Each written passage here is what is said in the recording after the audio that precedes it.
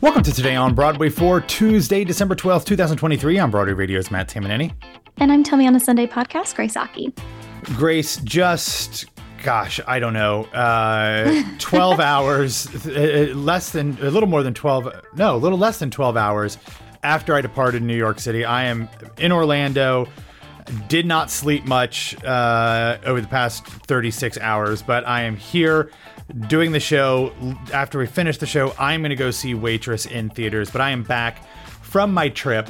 I will wrap up the rest of the shows that I have not talked about on a travelogue episode coming up in the next day or so, as ever I have an opportunity to get through that. The shows that I have not yet talked about are Stereophonic, Harmony, I Can Get It For You Wholesale, Appropriate, Rachel Bloom, Death Let Me Do My Show, Manhattan, and the Joe Iconis Christmas Extravaganza. Now, Appropriate and the Rachel Bloom show are both technically not open, although Rachel Bloom has had a previous run of this.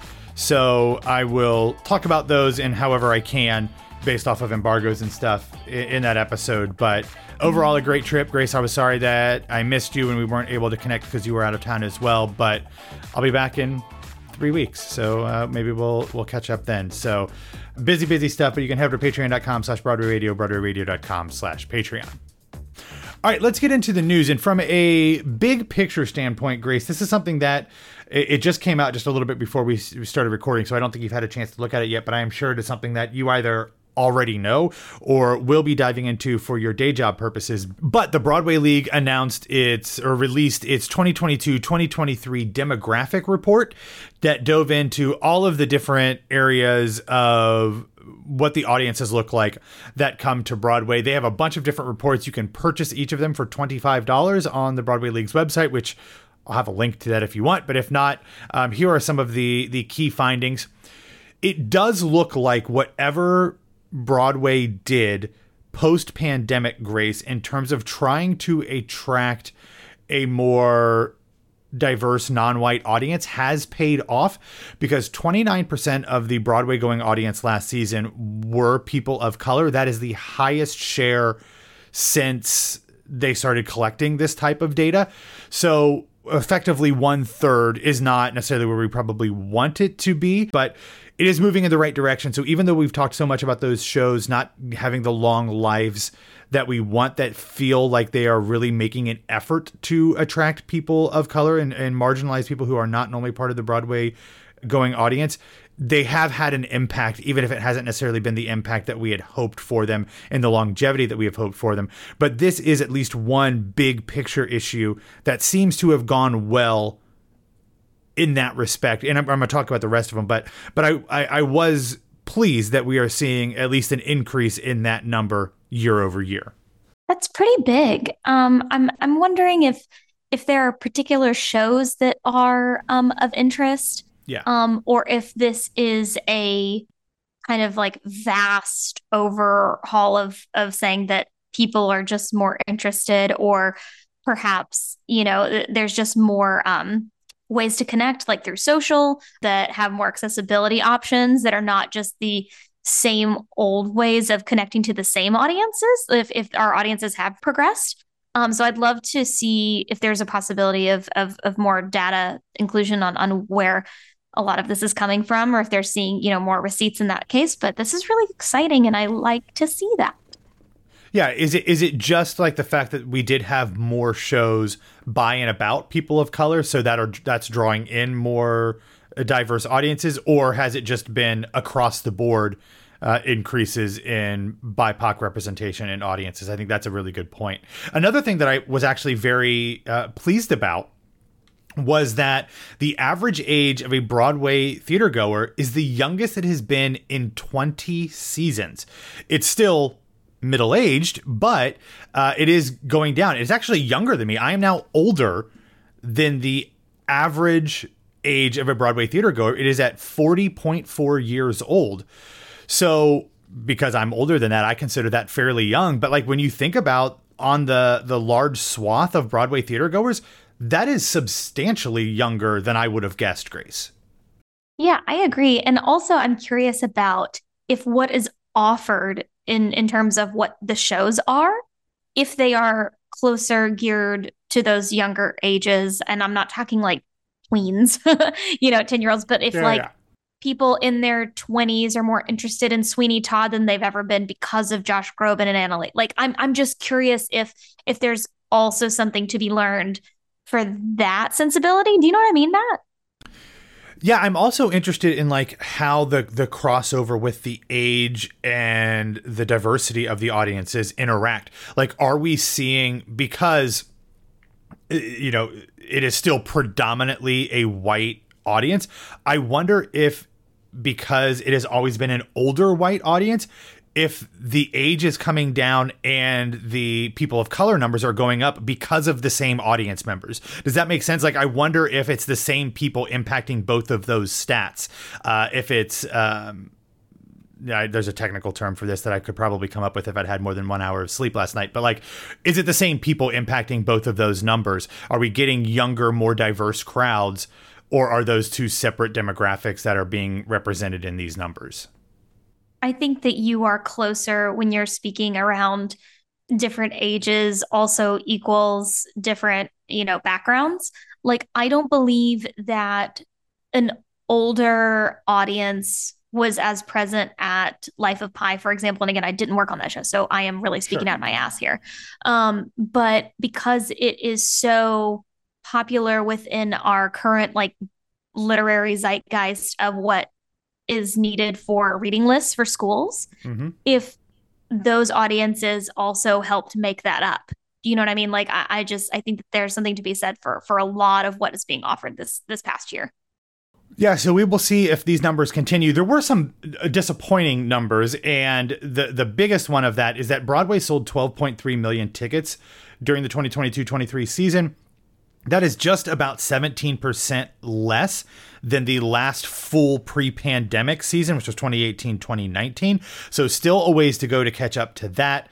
Of the people who did attend shows on Broadway, 35% were from the New York City area, which is about the same as it had been in 2018-2019. So it shows us that not just locals and not just tourists haven't come back. It is that it is across the board. Everybody has not come back in the same numbers as they had been pre-pandemic. We also have some information that says that people are not buying tickets as early as they had been before. In 2018-2019, the average date that people purchased tickets before their show was 47 days before the performance. Last season was down to just 34 days, still over a month, but that's 13 days. That's 2 weeks later than they had been in the past, which I think makes a lot of sense, especially when we're still trying to deal with, and it wasn't as much last season as it had been the year before, but like, this might get canceled because people are sick. And I think that makes a ton of sense. Women are still the overwhelming majority in Broadway audiences at 65%. And there's some other details about like how often people go. So if you want to see more of this, Playbill has a really good write-up about it. And I will also link to where you can purchase these reports if you want to dig down into them deeply. But I think for the most part, Grace, like, this is positive. This is fairly good. If not, it's not great, but there are certainly things to be excited about. All right, let's move on to another story that is very exciting. So, Grace, are you familiar with the Limelight Church? Have you ever heard of this building before? You had me at Limelight, and Okay. then you said church. So, do you know it as a dance club? Yes. Okay. So Limelight, it's over on 6th Avenue. It opened in 1983 as a dance club, but it had previously been a church, and it became like this epicenter of New York nightlife. Well, now it's going to be a theater. So Broadway producer Hunter Arnold and director Michael Arden, as well as film distributor Roadside Attractions, are teaming up to turn it into like a legit theatrical space. There's no necessarily timetables on this, but the blueprints say that the new theater will have a circular stage with about 320 seats across 2 levels. It's a 21,000 square foot space. It'll have bars and stuff, and dressing rooms and different spaces for the performers. The same group that renovated the Lyric Theater for Harry Potter and the Cursed Child is going to be working on it. So I love this. It's not in necessarily like what we consider the theater district exactly. It's down around 6th and 20th, so it's a ways out. And like this is a building that you probably have seen before, but it's going to be renovated. I think this is great. I love the fact that it seems like it's a different type of space. It's a theater in the round. There's like the is it the Sacramento Music Circus or whatever that has a stage that sounds like this, a circular stage in the middle and seats all around. So I'm excited about this. And obviously if Michael Arden is involved, you know there's going to be some sort of very interesting elemental part of that story as well, with things going around it. So excited to see what this looks like. And it's always great to have another decent but moderately sized off-Broadway space for some creative things to go in. All right, Grace, one of the things that happened on Monday morning was the Golden Globe announcements. And I know we are not necessarily all on board with the Hollywood Foreign Press and the Golden Globes and all of that stuff anymore. But there were a ton of theater-related projects and theater-related people that received nominations. I'm going to run through just some of them, but I will have a link to where you can see all of the nominations. Some very, very cool things. Both Fantasia Barrino and Danielle Brooks were nominated for The Color Purple. Maestro had a ton of stuff. That's the new movie from Bradley Cooper about Leonard Bernstein. Cooper was nominated for actor and director. Carey Mulligan was nominated. It was nominated for Best Motion Picture Drama as well. Stage favorite Coleman Domingo was nominated for Rustin. Rachel Brosnahan was nominated for Marvelous Mrs. Maisel. Timothy Chalamet was nominated.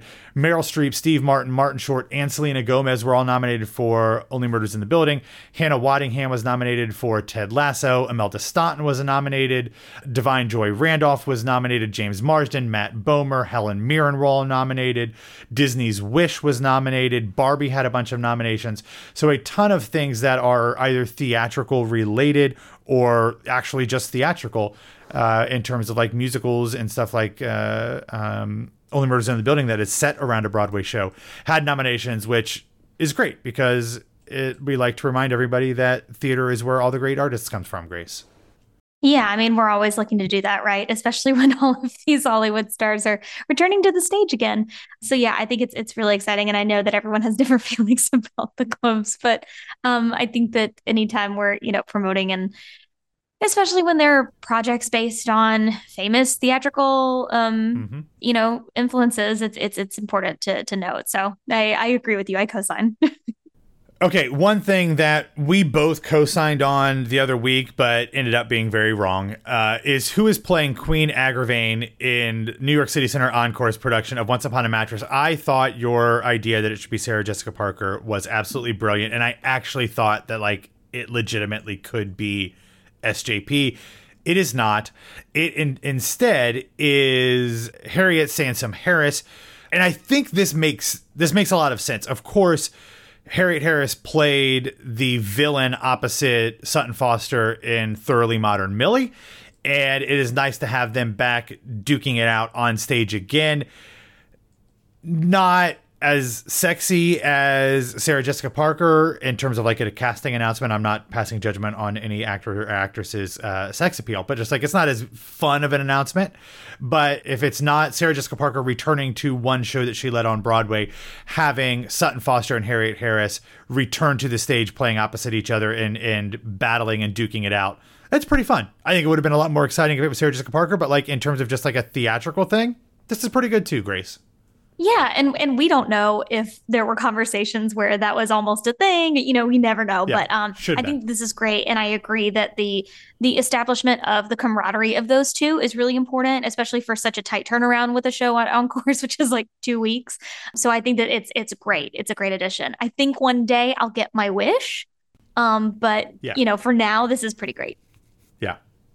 All right, something else that appears to be pretty great is the fact that Jamie Lloyd is coming back with another show to New York City. He is directing Lucy Preble's The Effect at a limited run at the Shed coming up next year. Performances will begin on March 3rd, and it is only running through March 31st. It is coming from the National Theater in association with the Jamie Lloyd Company, and it is going to star Papa Asiedu as Tristan and Taylor Russell as Connie. They are participants in a clinical drug trial who begin an illicit romance. Also in the cast is Michelle Austin and Kobna Holdbrook Smith. Between A Doll's House last season, Grace, and Sunset Boulevard in the West End now, probably coming to Broadway maybe this season, but probably next season. Everything's coming up Jamie Lloyd right now, and he's absolutely killing it, and everybody is loving everything. So, while The Shed, people might never have gone to The Shed other than for Here We Are, this might be another thing that, like, if they can keep programming stuff like this, it might actually turn into a pretty important off-Broadway house for a lot of shows and a lot of people. Well, for now, it's truly a venue. Like it's not. I mean, they're doing a theatrical production, but it's not. It's an established venue. It is not a theatrical house per se. If things start to turn that way, I think that there's going to be a lot of changes made. But for now, it's really exciting to behold that there's something. And Jamie's one to pick a off the grid kind of spot like The Shed, so that's pretty cool. But also this year was the 10 years of Jamie Lloyd Company anniversary. So it cool. always, people often talk about it. It takes 10 years of work to become an overnight success. I think this is a perfect example of that, and how actors and creatives and producers have been like fans of for a long time and really invested in him. But now, seeing as though it's been a decade of this work, it's starting to really take shape of this could be the ongoing thing of, okay, so we've got this project, something like a Sunset Boulevard that people do love, but doesn't need to be done the same way over and over again. Putting it in people like Jamie Lloyd's hands, where for the most part, I mean, I've never met an actor so far, knock on wood, that has not talked about how much they've loved the process of working with him. The actors themselves have constantly talked about how it's their dream to continue to work with him. So I think that it's exciting. And like you, I have not heard anything but raves about Sunset Boulevard. I'm eager for it to come here because I can't get to London fast enough and my passport's expired. But I think that this is, I totally agree with you. I can't wait to see this one as well. Yeah. All right. So real quick, little last bit of news. This is pretty great. And I know it was not a huge weekend for movies, but The Waitress Fathom Events live capture finished in the top 10 of the weekend box office. Actually finished at number 8. It only brought in an estimated $3.2 million, but it was in so much, I mean, it wasn't a wide release by any means. And it only had a handful of screenings per day, 1, 2, maybe in big cities, 3. But I think this is great. We know that it is going to be available to pre-order on iTunes and Amazon and all of your PVOD platforms, premium video on demand platforms. Now, no word necessarily on when it's going to be available, but I think this bodes really well, Grace. We had talked about wanting it to be on a streaming service so that we could watch it anytime, and we were kind of surprised that it went the Fathom route, which indicated to us that maybe it hadn't generated the purchase interest. But like showing that it is going to do this well, and hopefully the pre-orders for purchase are really good, maybe that leads a Netflix or an Apple or somebody to go ahead and pony up some cash to have this live on their streaming service in perpetuity. Yeah, like I said in the conversation that I had with Sarah, that's available to listen for our listeners for Broadway Radio. It's really special, and it really hits all the things that if you've never seen it, what a treat. If you've seen it and loved it 1,000 times over, it does everything that you want it to do and more from an audience standpoint. They really give you the show. And that's kudos to that director. It's really special stuff. So I hope it's available for everyone. But in order for it to be available to everyone, if you have the means and can go see it in theaters. All right. So I don't have any recommendations, Grace, but I believe you do. So why don't you tell me about this one? I do. I'm excited. Another 54 Below show that I am recommending. Jess Darrow has her show, Merry Mischief, on December 15th. That's this Friday. If you're not able to physically be in New York to see this, don't worry, because there is a live stream that she's providing. So you can buy tickets to the live stream. If you're not available in New York City, the show is Friday, December 15th at 9:30 p.m. It's featuring not only her, and if you don't know who I'm talking about, Jess Darrow is, first of all, a star. Like, let's just say that. I think that she's a star. She's a star. She's a star.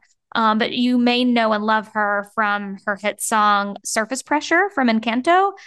She was the voice, and it was literally like the number one hit for many, many moons because kids love seeing Surface Pressure with her. But this is kind of like a Christmas show and some of her own stuff. And she's just fantastic. And she also has Diane Guerrero, who was also featured in Encanto. You know her from Orange is the New Black and Jane the Virgin. And then Tomas Matos, who is also like a friend and an incredible talent.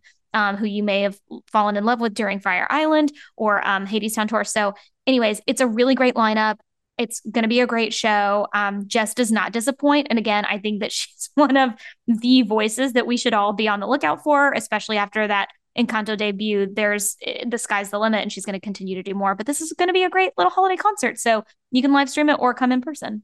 Yeah, this is very, very fun. And I wish that I had known that Diane Guerrero was going to be in it, because I wouldn't have extended my trip that long, but I loved her on Jane the Virgin. Of course, everyone knows I love that show. So to know that she's going to be doing a show at 54 Below, like, that's very cool. So we will have a link in the show notes if you want to check that out. All right, that is all that we have for you today. Thanks for listening to Today on Broadway. Follow us on Facebook, Twitter, and Instagram at Broadway Radio, and you can follow me pretty much anywhere at BWWMatt. Grace, where can people find you?